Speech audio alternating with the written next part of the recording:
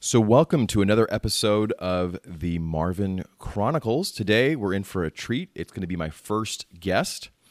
His name is Kyle. He runs the Health Simple Radio podcast, and he is remote here in Bali from Toronto.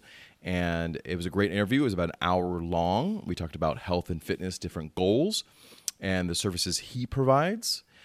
If you want to support this show, The Marvin Chronicles, I'll link below the equipment I use.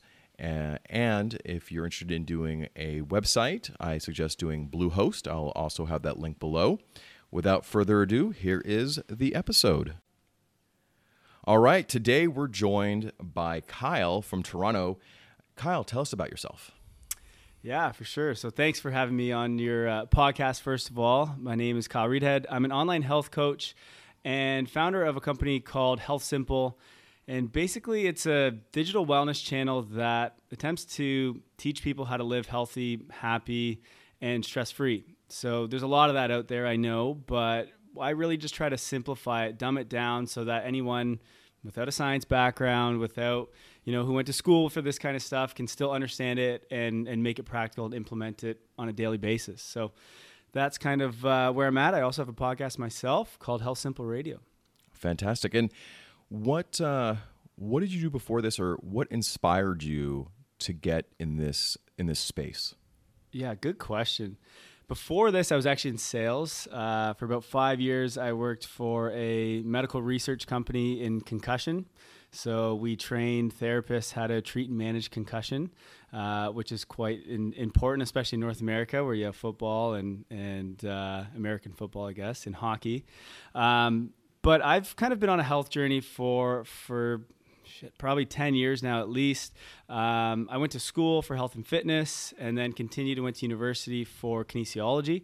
So that was kind of what started out. I did a little bit of personal training at the time, but it wasn't really my calling.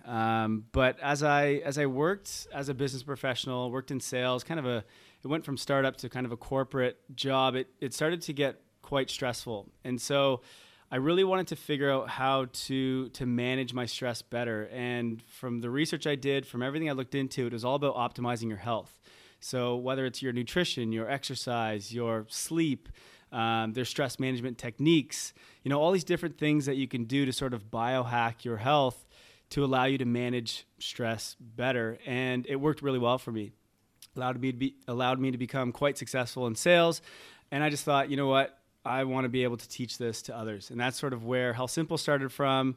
From that, I got into the health coaching so I can help people one-on-one. And now I absolutely enjoy and love what I'm doing and feel fantastic. And now I'm here in Bali. So I'm just going with the punches, rolling with it, and things are working out quite well so far. That sounds amazing. Kyle. And I can definitely relate to that. I've talked about in other episodes about working in corporate sales and trying to find kind of a balance to your life.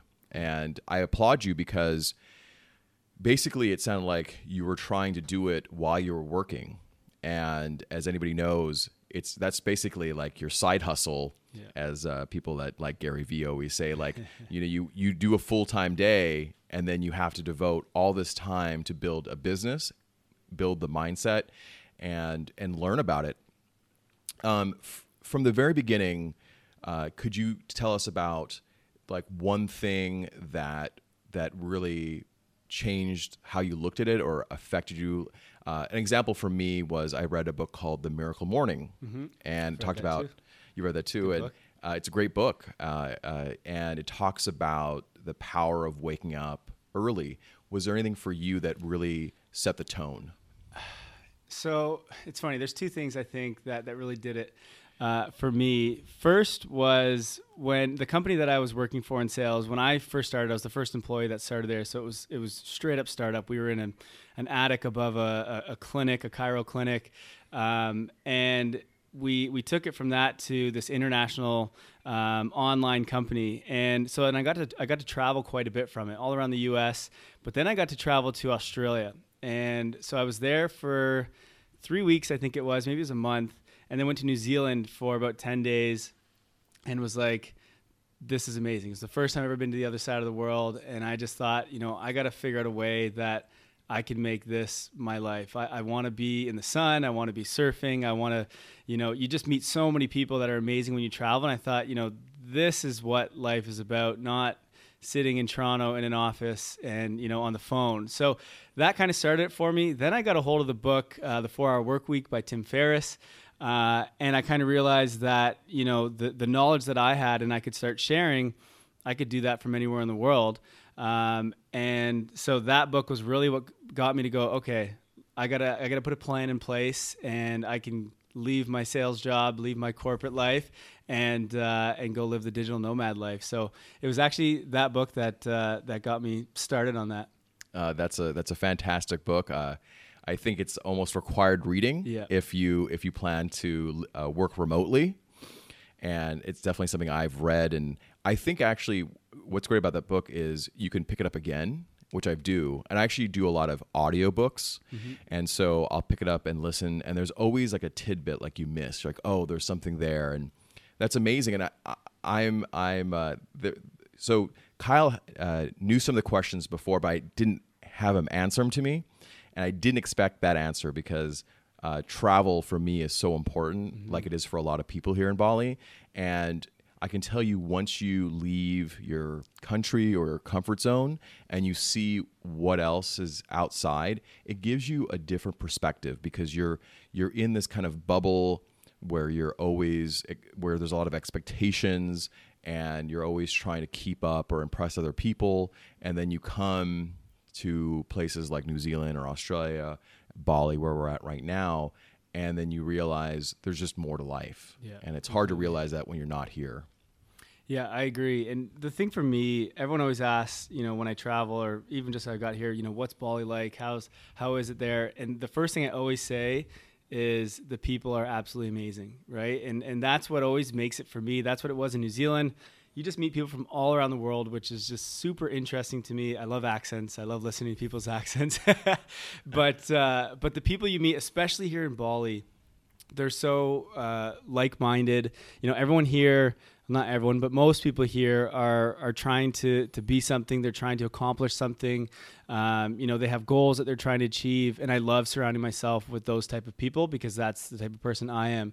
And yeah, you get that in Toronto where I was, but you know, people have different plans, and it's not so much that, I think, when you're in a big city. So, you know, to come here, of course, the island's beautiful. The weather's great. There's surfing, which is all a bonus. But for me, the best part is just the people that you meet.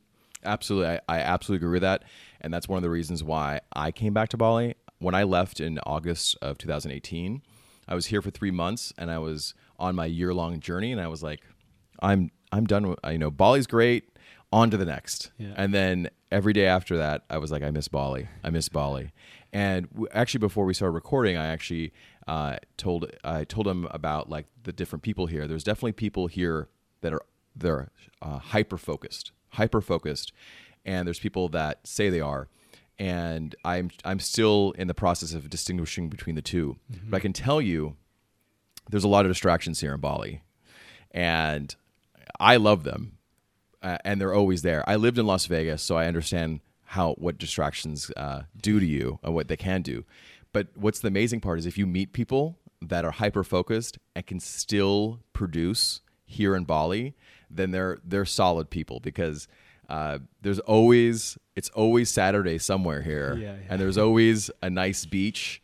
And I joke, and I hope there's no families listening to this, but I joke sometimes like Canggu stands for like no bras, because there's always just beautiful women everywhere, and they're nice and kind. I don't want to just use that. I don't want to be thought of as a guy, some creepy dude just hanging out here for the girls. But there's just a beautiful people, and I came from San Diego as well, where people are focused on their health and appearance and things like that. So I kind of feel that vibe as well.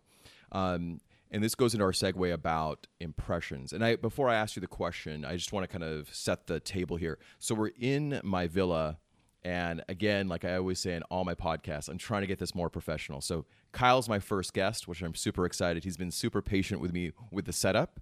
I am not locked up in my room like I usually am in a dark space. We're actually sitting in the dining room overlooking the pool to give you guys a little bit of flavor.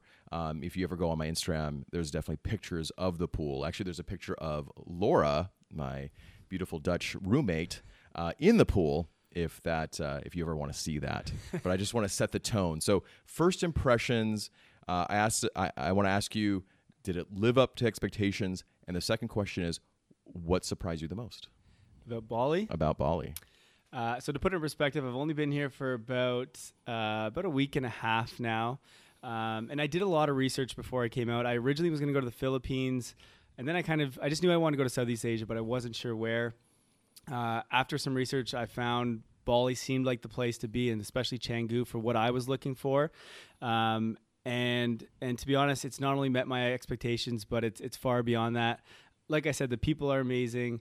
The place is absolutely beautiful. The food is just so good everywhere you go, which honestly it's not that easy to find good food when you're traveling quite often, but here it's every stop, every corner, there's good, healthy food.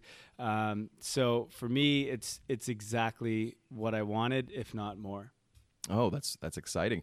Yeah. But in terms of anything that surprised you, good or bad, anything that has surprised. I'm gonna put him on the spot, and if there isn't, we'll just move on. But I want to the roads, the distance, the scooters, the beaches, anything. So the first day I got here, I didn't really realize that scootering was a big thing, and I've never scootered before. You don't really do that in Canada. There's a lot of snow for a lot of the time. So I actually went for walks, and actually Laura had messaged me and told me to go to Crate, which is this lunch place, and it wasn't too far. It was about a 25-minute walk from where I'm staying. So I said, okay, I'll go there. So I got up and I walked there. One, it was insanely hot, so I was just drenched. But two, everyone's honking at me, telling me to get out of the way. You're trying to go through the shortcut, and like people are like almost in accidents because of me, I guess. And I'm like, I didn't know. I figured just people would walk. Isn't that normal? But nope. So I went and got a scooter like on my way home. I was like, I got to get a scooter ASAP because that's just what everyone does here. But I love the scootering. It's so much fun. But that's kind of my biggest surprise, I think. That was one of the many surprises I had when I first moved to Canggu. And I was going to say Chiang Mai for some reason. But anyways, I actually was anti-scooter when I was here this summer. And it did not play into my favor. It is very expensive if you don't get a scooter. I can tell you that right now. I actually got a bicycle, and it worked out really well because you do get the exercise. Nice. But I was able to take lessons in Pai in Thailand and just feel really comfortable with it. I would definitely recommend, if you're coming out to Southeast Asia, it being Bali or anywhere else, learning how to scooter, especially in your home country, is probably a huge benefit. I was always really nervous here in Bali because there's definitely a rhythm. Yeah. There's definitely a rhythm. And if you're from a Western country, you usually drive on the right side. Here you drive on the left side. I'm so accustomed to driving on the left side, I get nervous when I go back to the U.S. because I'm always like, all right, it's the right side, Marvin. But that's definitely a good surprise, a good story. So let's get into like the nitty gritty. So I asked him to come out here, and because I wanted advice, and I said, and you should when you get advice or have goals, you should get them repeated to yourself. So having him on the podcast really helps me out because then anytime I forget what he told me, I can just play this episode. So it works out for the both of us. So podcasting is a beautiful thing. It is. It's a beautiful thing. And so what's happening with me? So if you don't already know, I'm headed to the Philippines, or I've already been to the Philippines, depending on when you're listening to this. I'm headed to the Philippines for the next month of what I call fast travel. I defined fast travel as you're traveling place to place basically every 2 to 3 days. I'm going to be doing that for a month. I am meeting some friends, so which will kind of soften the landing a bit. And I'm going from Manila to Boracay to Siargao to Bohol to El Nido. And then after that, for some reason, I decided to book a 17-day tour in Vietnam.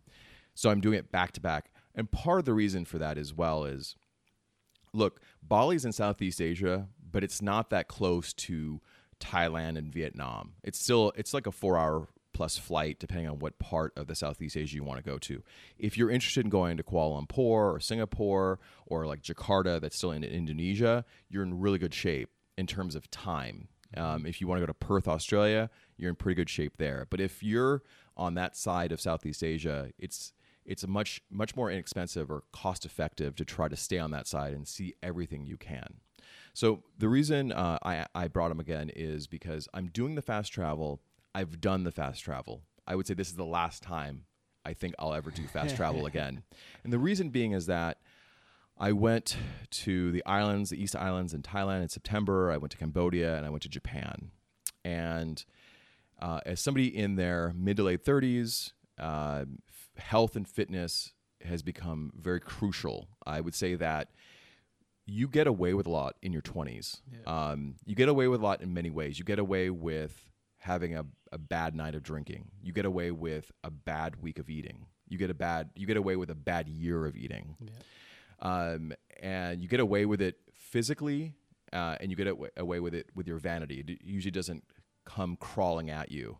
But I can tell you, anything I eat, I'm like, oh, this is probably not going to end well. And I've really cut back on my drinking, and it's important for me to feel good all the time. Mm-hmm. I can't really trade the one night of heavy drinking for the 3 days it'll take me to repair myself from that. But as somebody who's traveling, and obviously you've come here from Toronto, what is your recommendations, what you can do, what to avoid? Wonderful question. Okay. So first, it kind of depends on what exactly your goals are. I mean, health is a very general concept. Mm-hmm. So is it wanting to stay fit and lean? Is it wanting to stay healthy as in good gut health? These things, you kind of have to decide ahead of time, what it is that your goal is when you're trying to go, or when you go, sorry. But it really comes down to a few different specific components to health. So one is obviously your nutrition. We know that this is important. Two is exercise and keeping that consistent. We know that that's important, but what we often miss is things like sleep, and especially when you're traveling, sleep tends to get completely out of whack. But the role of sleep in your health is probably more important than what you're eating, than your exercise, and anything else. Sleep is by far one of the most important things you'll have for weight loss, for overall health, for everything. So I always make that a priority and always try to focus on that. The other thing is stress. Traveling can be stressful, or it cannot be, depending on the type of person you are. I mean, I have no stress here in Canggu at the moment. But when you're traveling, you got to go in airports, and that stress can be an issue. So you really need to then focus on trying to manage that as well. And a lot of times when people get stressed, they just kind of let it take over their day. They end up binge eating, drinking, just kind of, or not getting out of bed, not waking up early, all these kind of things, getting out of their normal routine. And so stress is something that I work on big time with my clients, because stress is something that you can manage if you just have that mindset. So when you know that stress is coming on, take a step back, take a couple deep breaths, maybe walk yourself through why you're stressed. Is it even worth being stressed? There's so many things that you can do to sort of get rid of that and then not let it take over the rest of your day. That's going to set you up to then sleep well, eat well, still get to the gym, all these kind of things. So you really want to focus on balance and consistency between these four things.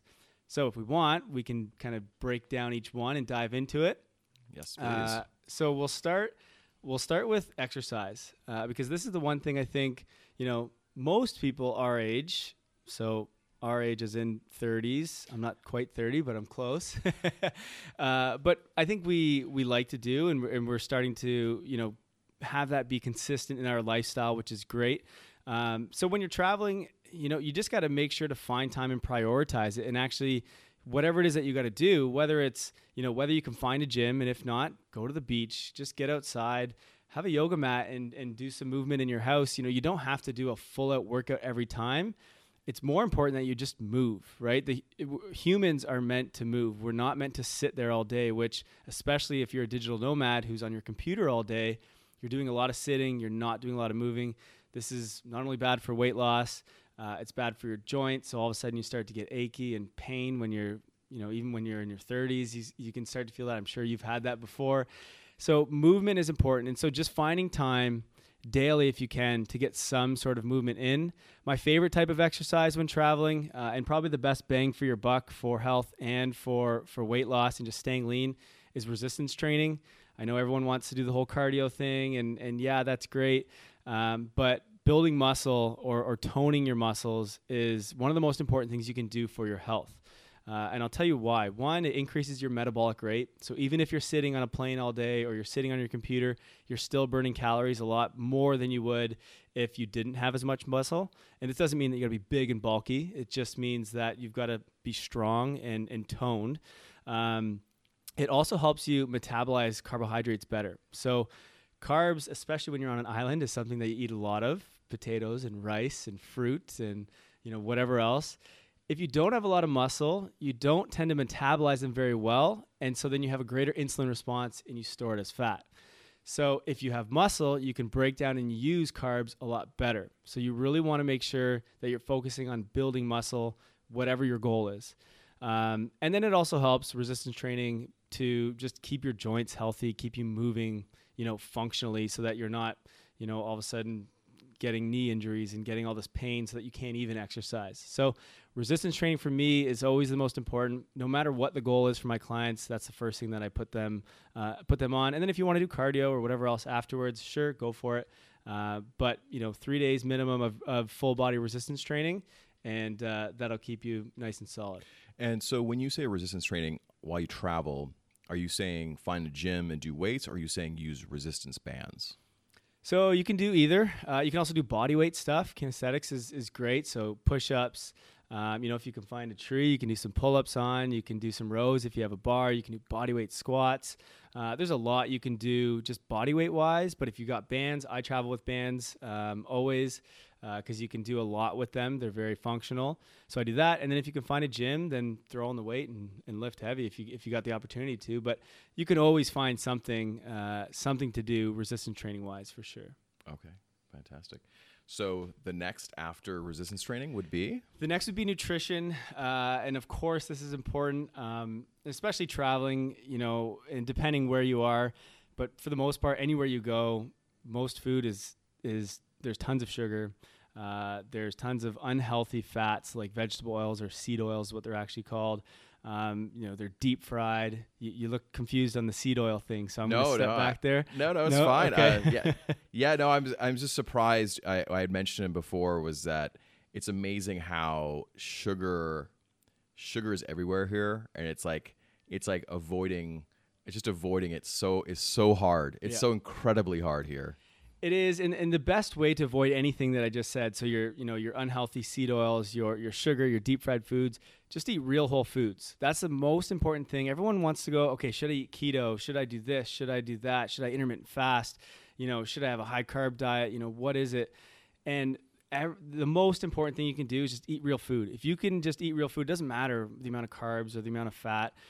For the most part, to stay healthy, you'll be okay. Obviously, if you want to optimize and maybe get super lean or have the cognitive benefits of ketosis, then sure, you can play with your macros. But for the most part, eat whole foods. So your vegetables, your fruits, your meat, if you eat meat, and fish. You can have eggs, beans, legumes, all these different things. This is what is going to keep your insulin levels low. So it's going to keep your hormones nice and balanced and keep you in a good mood. It's going to keep you lean, going to keep your gut healthy.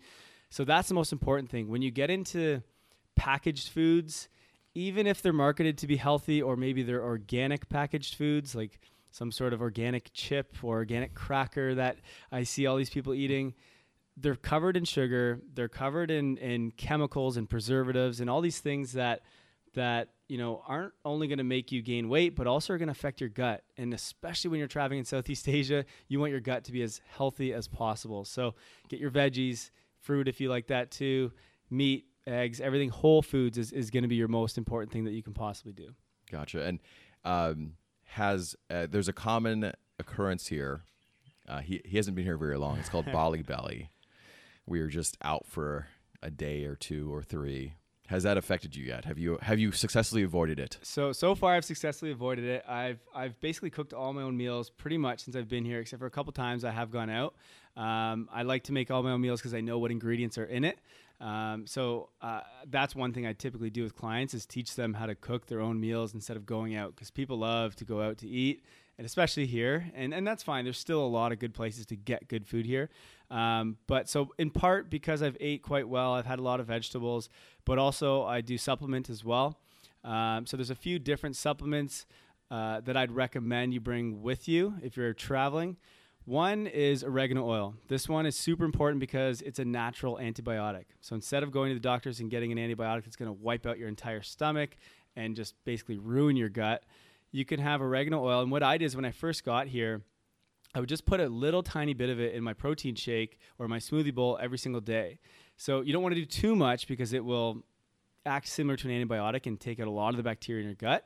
But it's sort of just like, if I had any issues, because every once in a while, the first couple days I was here, I'd feel a little bit of a throat issue, and I was like, oh, am I going to get sick?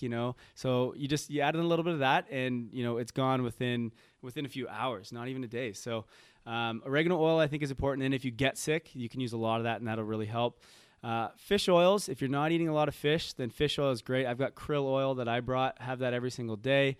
Anti-inflammatory, great for cognitive benefits. So if you're a digital nomad, you want that. The other one that I've recently started using is reishi mushroom extract.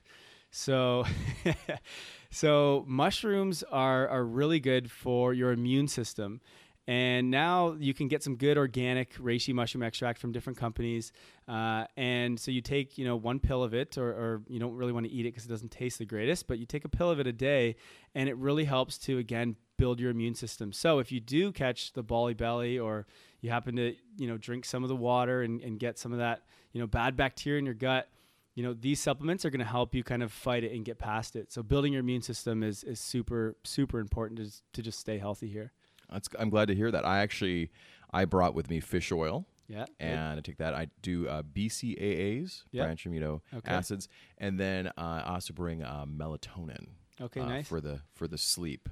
Which brings us into our next point. But so melatonin is great, sort of. Okay. It can be useful, but remember, it's a supplement. So the problem is that people tend to start taking melatonin every single day. And the problem here is that now your brain or your body isn't going to make as much melatonin as it should, because it doesn't need to, because you're supplementing. So now you have to rely on it. It's kind of like taking, sleeping pills, right? So, but not as bad, of course. So melatonin can be useful. Say you're going on a plane, or there's jet lag, things like that. You can use it then if you're having problems sleeping. But I like to practice good sleep hygiene so that you can just train your body to sleep well regardless of what's going on.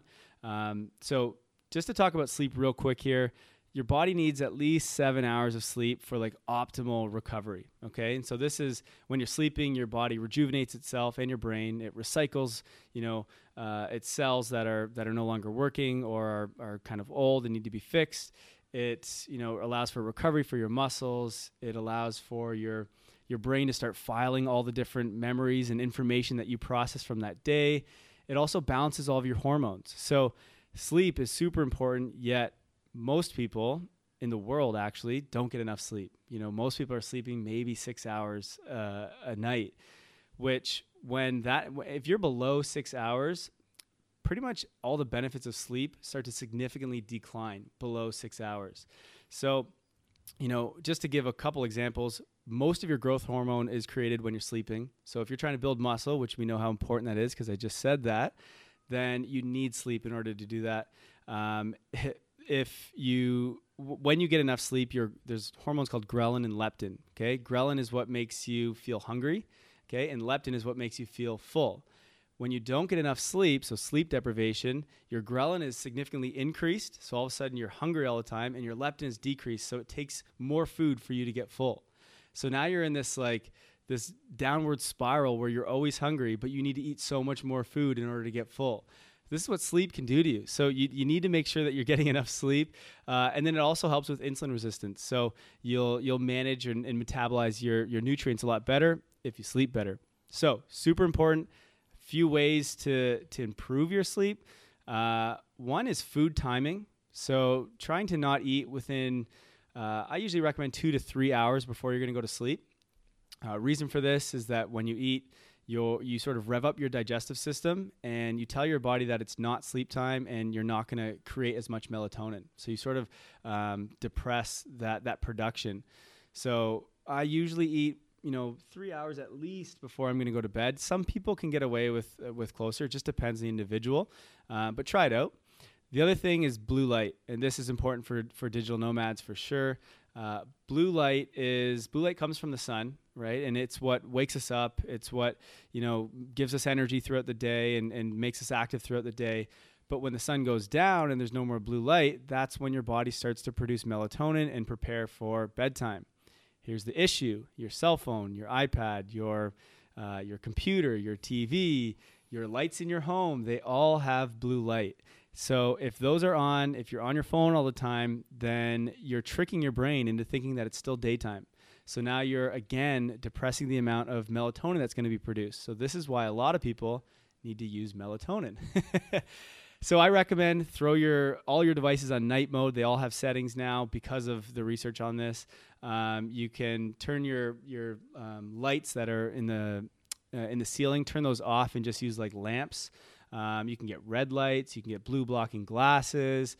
Try to just limit the blue light as much as possible as the sun goes down and then afterwards. So those are kind of the two most important things to improve your sleep.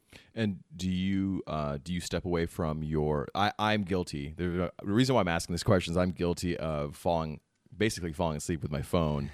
One of the things here is I'm so grateful every day, and I enjoy Bali so much, and I try to take in every moment. That's hard for me sometimes. And actually, some of my villa mates, for other reasons, I don't know why, we do all have trouble sleeping. Yeah. There's always this, I don't know, this excitement here. For me, I'm always trying to push myself to edit more, to do more. And so I'm on my phone a lot right before I go to bed. Do you step away from your phone?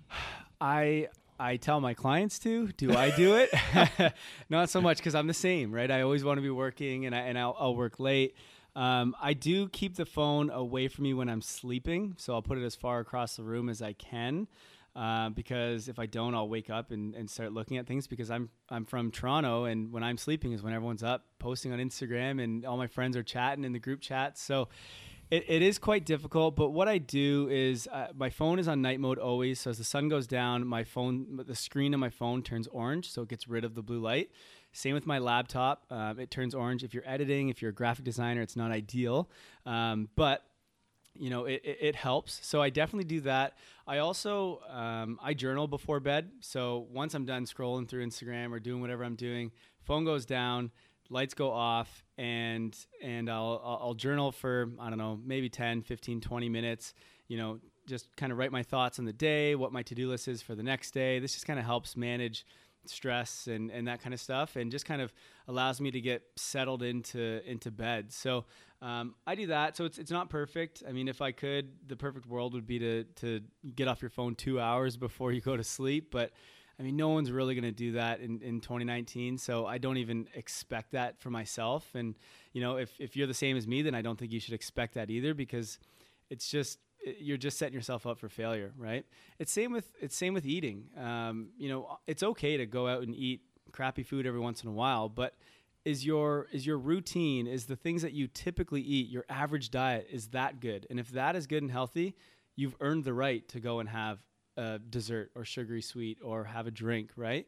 But if every day you wake up and you eat crappy food, well, then you haven't earned the right to go and have crappy food, right? So you just got to set yourself up to, everything in somewhat moderation. I don't really like saying that, but, do your best to make it your routine to eat healthy, to exercise, to get good sleep, and do the routine, but don't stress yourself out if you don't.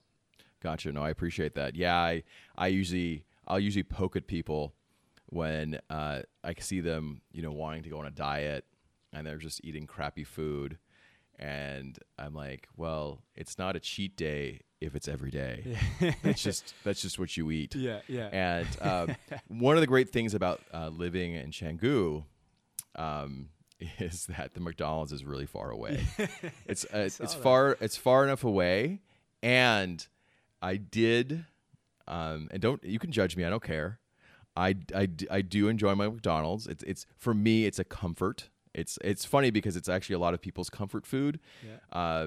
And I go there, but the quality tends to be a little mixed here and there. I don't know, like, I liked it in, I don't know, Japan was good. Japan, and they all have like regional flavors. You can get regional things, and it's kind of interesting. The McDonald's are always busy Really? for some reason. Yeah, they're always busy. People love the McDonald's, and so I'm glad. When he talks about the great food, and I'm going to get into, because I have some questions now for the food. So the thing about Canggu, we're right next to Seminyak, is there's like a new restaurant that opens every day, and it's amazing, and the food is great, and the food is fairly inexpensive if you're comparing to Western. Like, sometimes I get meals that I know would cost upwards of $20 in the U.S., and this is like less than half that. And the challenge, though, and Kyle has kind of found the key of cooking at home, and that's something that I'll entertain when I come back. But the challenge I have here sometimes too is that eating is a very part of the cultural, like, eating with people here, because you go to these restaurants, you have a nice conversation, and everything is, the pace here is so slow. So how do you balance? Do you eat at home and then just grab a coffee or something when you're meeting with people? Sometimes, depending on where we're going. If we were to go to McDonald's, I would do that. But you know what? And a lot of my clients are business professionals where their job relies on them going out and taking clients out to eat, right? So eating is very social. So whether you're here in Canggu or you're working in a 9-to-5 job or whatever it is you do, you're always going to be going out to eat. It's part of life. And so what I do is, if I know I'm going to go out for dinner that night, then I'll make sure that I make my breakfast and I make my lunch, right? Instead of, I know I'm going to go out for dinner and then I also will go out for breakfast, and then, someone happened to talk me into going for lunch. It's like, no. If you know you're going for dinner already, you've already made that plan, make your breakfast, make your lunch. That way you've had good, healthy food. You've gotten the protein you need, your healthy fats, your vitamins, your minerals, and then you can go out. Now, that said, I mean, most places here that I've been to, you can get a lot of really healthy stuff anyway. But hey, if you want to go grab a pizza, that's fine. If you ate your 2 good healthy meals earlier and maybe you worked out too, right? But if you didn't, then, just make sure you get some vegetables in your meal, get a good high quality protein, get the essentials of a meal, and then you're good to go. Then you can have your dessert and, whatever you want. No, that's great. Good to know. Yeah. And just so you guys know, is when I say there's good places to eat, I do include that there are healthy places to eat. Yes. I think the most popular, like, vegetarian place that isn't actually vegetarian for some reason is the Shady Shack. I thought you were going to say Tropicale. Tropicale? That's where I met you. Oh yes, Tropicale. Tropicale is one of my favorite places. Right now, if you eat there, they always give you like a 10% coupon for the next time, and I feel like they know me. I was actually there last night, and the great part about Tropicale is also the internet's pretty fast there. So I actually was able to. I've done some work there in the past, and I probably will in the future, just because the food's so good. But I'm a creature of habit, but I've tried to break out. There's a place called The Mocha. They have a salmon poke bowl, which I really enjoy. Nice. Altered Ego, which is across from Dojo. They have a nice vegetarian breaky. I personally am trying to reduce the amount of meat I eat. Okay. Just because, for humane reasons, and also as I'm getting older, I know there has to be some health benefits I've read about reducing certain kind of meats. I've kind of given up bacon, which I miss, which I miss a lot because it's very tasty. But I do like pigs. I think pigs are very nice, and so that was kind of my reason. So I had to give up pepperoni pizza, and that was a difficult thing. But I just always suggest, like, no one's going to give up meat overnight. But if you eat one meal less a day or a week, yeah, I don't know, there could be some benefits there. So when it comes to meat, it's more about the quality of the meat that you're eating than anything. So meat is actually one of the most nutrient dense foods available to humans. So we've kind of gotten it mixed up, and you know what, for humane purposes, sure. I get going vegan. I've been vegan myself. I did it. And I enjoyed it. I felt pretty good. Not amazing. I lost some weight, so I brought the meat back. But so here's the thing, and it's more in the in North America or more developed countries. We've really screwed up the way that we farm our animals, right? These big feedlots where we feed them grains, which they're not meant to eat. We pump them with antibiotics and hormones so that they grow faster and, all this crap. They live in these disgusting places.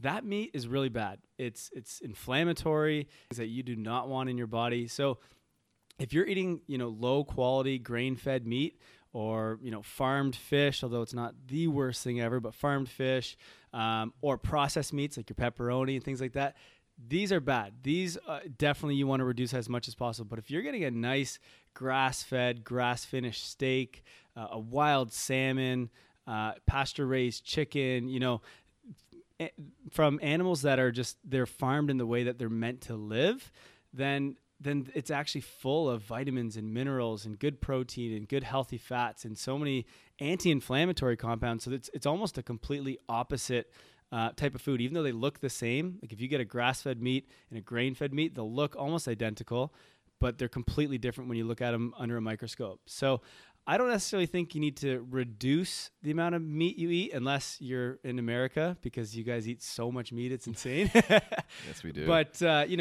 the biggest thing is make sure vegetables are the biggest part of your plate.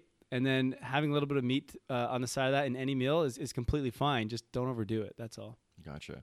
Okay, so I have a really overarching question about a day in the life of eating. But before then, let's get in some good stuff here. So when I'm traveling and I'm stressed, what should I pack as a snack to just get me over the hump? Because let's face it, you get to the airport, your flight's delayed. When you go into a new country, you have no idea where to go. You don't know where to, you're just walking around like, does that look good? And then you find McDonald's. So, what kind of snacks can you pack or eat, bring with you, or know if you go to that mini mart, I'll get that just to wait to help me until I get a meal. Great question. You should see how much food I brought on the plane with me when I came from Canada to here. But my favorite thing is nuts, mixed nuts and seeds. And then if you have a sweet tooth, throw some dark chocolate in there. Mm-hmm. So you want as close, if not greater than 85% dark chocolate in the bar that you get. That's just going to have the least amount of sugar. But dark chocolate is great. It's anti-inflammatory, full of antioxidants. It's actually really good for you. And if you want to have dark chocolate every day, go for it. Oh, yeah. I'm there. I'm going to go to the store after this interview and get some dark chocolate. But that's dark chocolate, not milk chocolate. Yeah. So dark chocolate mixed with nuts and seeds is great because your nuts and seeds are high in fats. So they're going to help keep you full. They have some protein in it. So it helps to keep you satiated.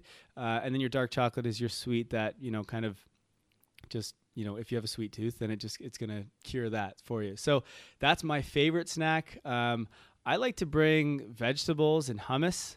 I like to bring fruit with me. Really anything that you can bring that is whole food. So I always travel with, again, supplements. So I have collagen protein or grass-fed whey protein. I'll bring some of that because you just bring a protein shaker with you, get some water, mix it up, and there's a good source of protein for you. So those really are the three. I go fruit because that's your carbs.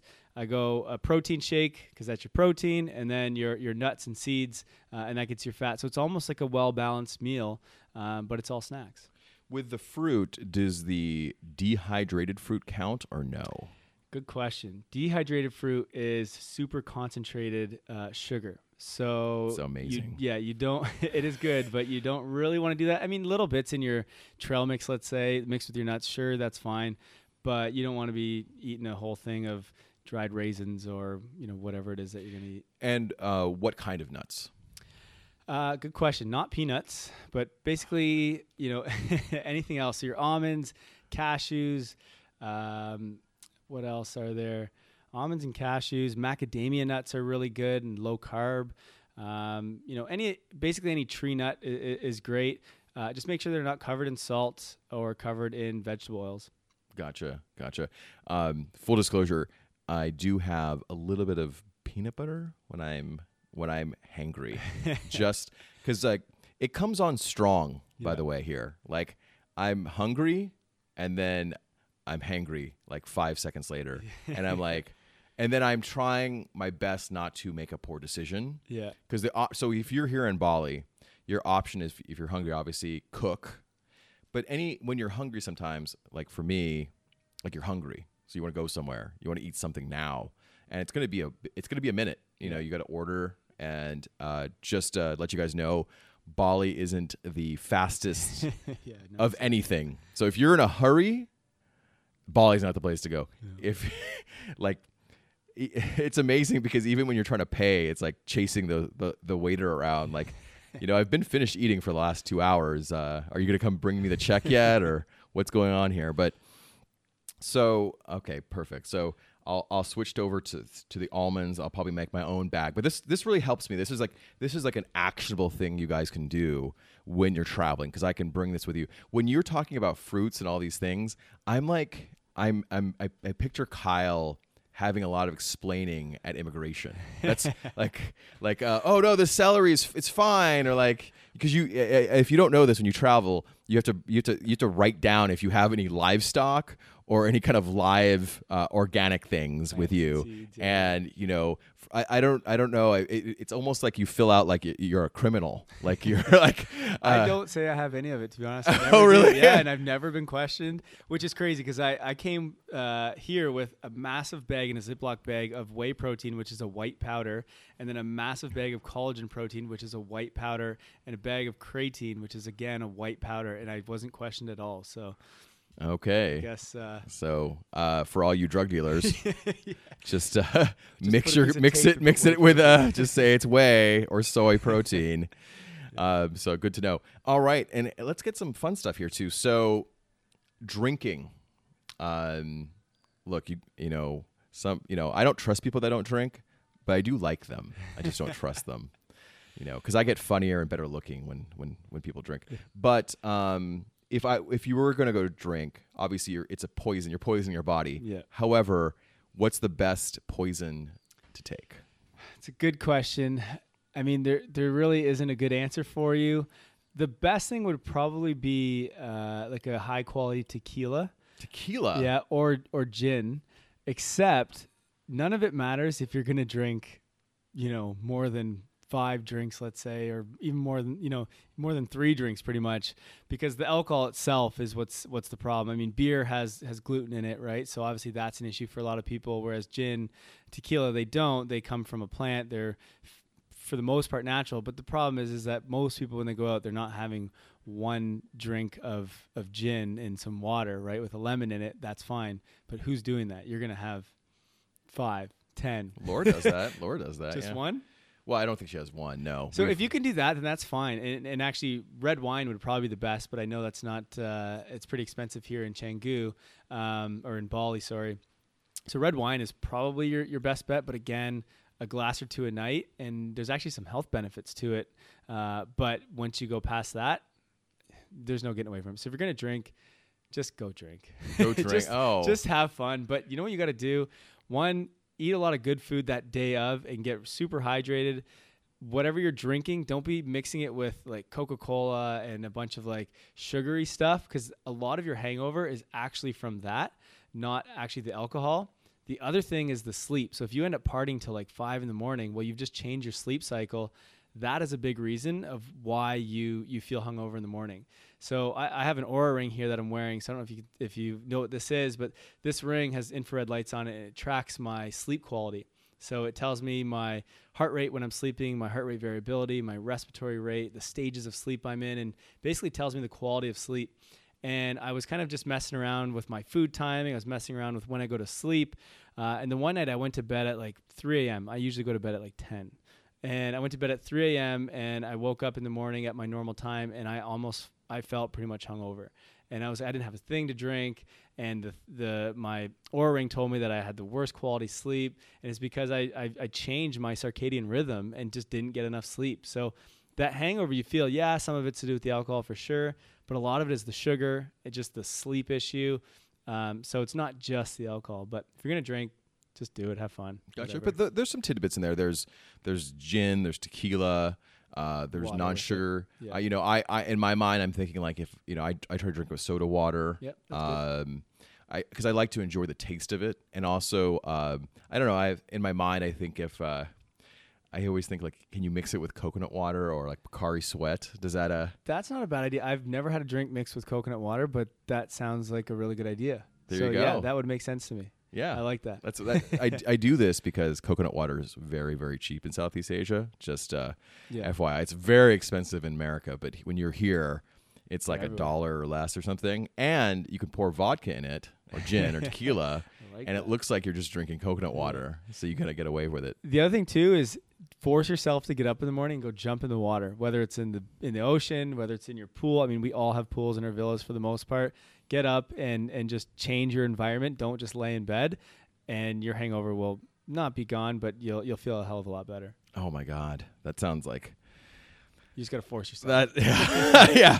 I feel like crap. I'm gonna go not drown, but I'll try that.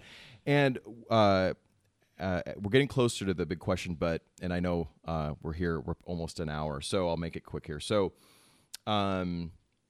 let's talk about you're a fan of intermittent fasting. Is that the case? I am, yep. I've been trying it. I have an app for it. Okay. Can you walk through what a typical eat day is for you? For me? Yeah, breakfast, lunch, and dinner. Okay. Your first meal is at?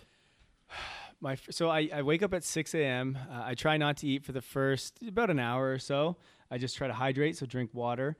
And this is partly because I do a bit of intermittent fasting, although I've kind of gotten away from it a little bit since I'm here because I'm trying to eat a lot of food because I've lost a bit of weight, so I'm trying to gain, and intermittent fasting isn't the best for that. So anyway, wake up at 6. Usually by 7 or 8, I will have either 4 eggs with a bunch of vegetables in it, so either an omelet or scrambled eggs.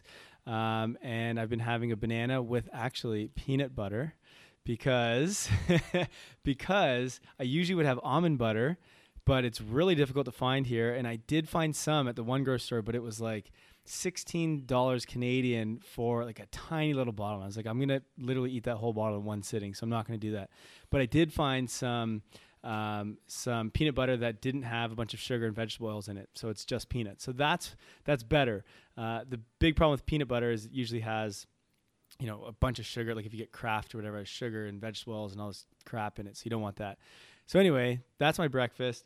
My lunch, usually I go to the gym in between this, and I usually have a smoothie bowl that I make when I get home, which is a whole bunch of different random fruit. I've just been testing out all the different fruit here, so it could be anything. And then I put in coconut milk, half an avocado, a scoop of whey protein, peanut butter again, and then I sprinkle some chia seeds on top.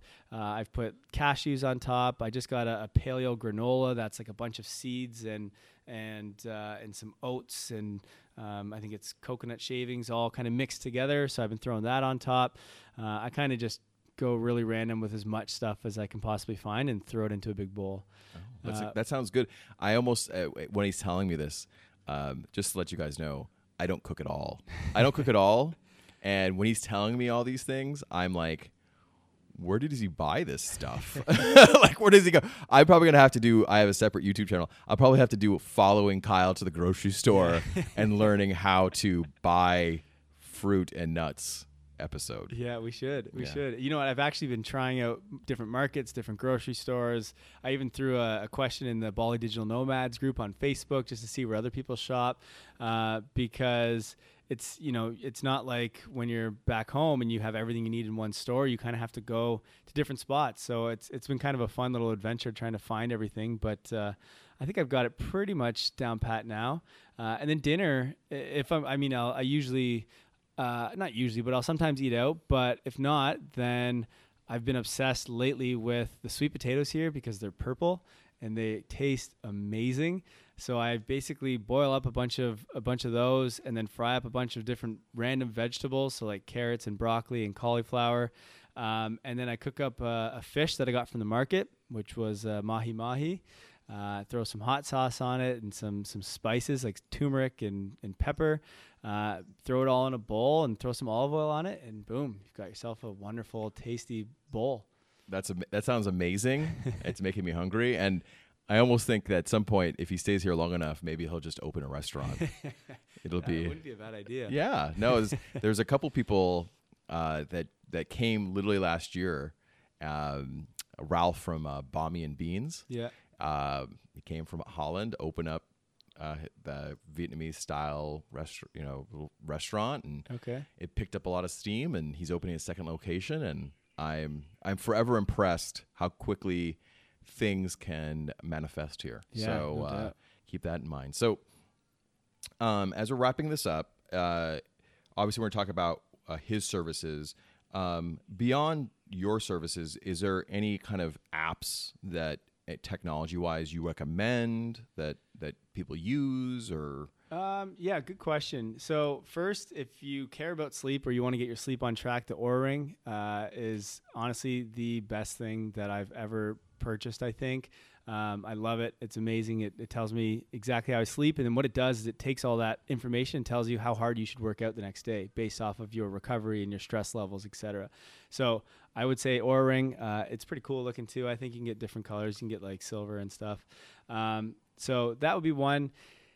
Other than that, I mean, I don't really have a whole lot of apps that I use with my clients. We use MyFitnessPal to track. If you're trying to lose weight or you're trying to build muscle, then that's the only time that I would say it can be useful to count calories or kind of keep track of what you're eating.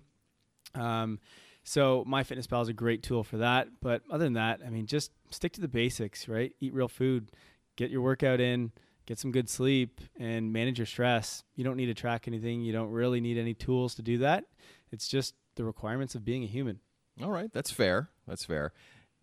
Having said that, I just got an intermittent fasting app that just tells me, the problem with the intermittent fasting app, it just tells me when I can stop eating. Okay. It doesn't tell me, it doesn't warn you like, hey, you have an hour left. Yeah. It just says stop eating. And you're like, well, that isn't helping me. I mean, I'm going to eat now. How long are you fasting for? I'm trying to do the 16-8, okay, which nice. Which is turning into the 12 and whatever left that is. I'm trying. It's a mental struggle. You mentioned something I forgot to ask you. You eat before you work out. Is that personal for you? Is that what you recommend? So it depends on your goals. If you're trying to lose weight, then I recommend fasting before you work out. Okay. If you're at maintenance and you're trying to stay the same weight, or you're trying to gain weight or build muscle, then you can eat before. So it really is preference. A lot of people say, I have to eat before I work out. You don't. It's just that's what you're used to, right? So if you want to start fasting before you work out, you just got to practice fasting first. Let your body adapt and get used to it, and then you'll be able to go and handle the gym. It's kind of like the first time someone tries fasting and they can't eat for a few hours when they wake up. They go, oh no, I have to eat in the morning. I have to eat right away, or I can't even start my day. Well, no, your body's just used to that. Give it 5 days, maybe even 3 days, and your body will adapt, and all of a sudden you'll be able to go a few hours without eating. So your body is very resilient. It adapts to whatever stimulus you give it. So you just gotta kind of practice it and push through it. That's all. That's fair. All right. As we wrap this up, let's talk about what your business is. You have an ebook. Feel free to pitch any of that information. Yeah. So right now, the biggest thing that I'm doing is working with clients. I'm loving this. It's kind of a newer thing for me. I've been doing it for about a year, so I don't know if we call that new, but one-on-one with clients tends to just work really well because it keeps them accountable. It allows us to create a system to start to change their habits for nutrition, for exercise, for sleep, etc. So it's fun for me. We get good results with clients. So if you're interested in that, whether it's weight loss or just optimizing your health, you can find out more on healthsimpleinfo.com /health-coach is that section. But everything else I do is on that website as well. I do have an ebook, and this basically teaches you how to eat healthy. So a lot of people, when they go to eat healthy, they still buy foods that unfortunately have hidden unhealthy ingredients in them. When you're getting packaged foods and stuff, they say they're vegan or gluten-free or they're organic. And a lot of those aren't really all that healthy because they still have sugar, right? Sugar is gluten-free, sugar is vegan. So marketing tends to trick a lot of people. So what I did is I wrote a book, and basically it explains kind of the background and the history of nutrition and why we're in the state we're in right now. And then it goes through and teaches you all the foods that are good, all the foods that you want to get rid of. So all the ingredients, like you literally go through your kitchen, look through it all and go, okay, this has got to go, this has got to go, this has got to go. And then it kind of teaches how to put a meal together, because a lot of people don't really cook these days. So it teaches, here's how to cook, here's how to make a well-balanced meal. And then we've got, I think, 12 recipes in there. And I've got a friend of mine who's a holistic nutritionist, and they're holistic chefs, we call them. They make some amazing, amazing recipes. So we've got all that in there. So it's a great book. It's cheap. It's like $26 Canadian, or maybe it's American. I don't know. But it basically gives you everything you need to learn to eat healthy. Other than that, follow me on Instagram. That's where I am most of the time. I kind of share everything that I'm eating. I share a lot of different facts and tidbits on everything to do with health there. So it's at @healthsimple_. But yeah, that's probably where you want to find me. Fantastic. Well, thank you so much for being my first guest, Kyle. I when I'm recording by myself, I don't have a lot of anxiety, but because it's just me, and there's been times where I've re-recorded that same interview, and I don't have that kind of option here. And so I just hope this recording went well. I think it did. We had some technical difficulties right in the beginning. But all that's really great information, and I really appreciate you coming onto the show. Obviously, I just started my podcast. We actually just met like 3 days after he'd arrived. And, like I said earlier in the show, sometimes you can't gauge, because people come here, and Kyle did it right. He had a business that he brought to Bali.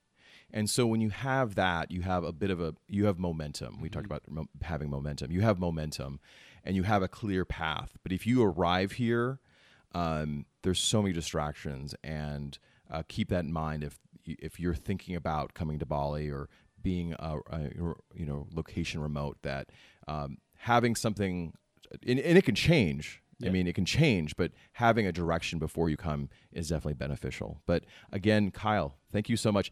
His podcast is Health Simple, and Health he has Simple Radio.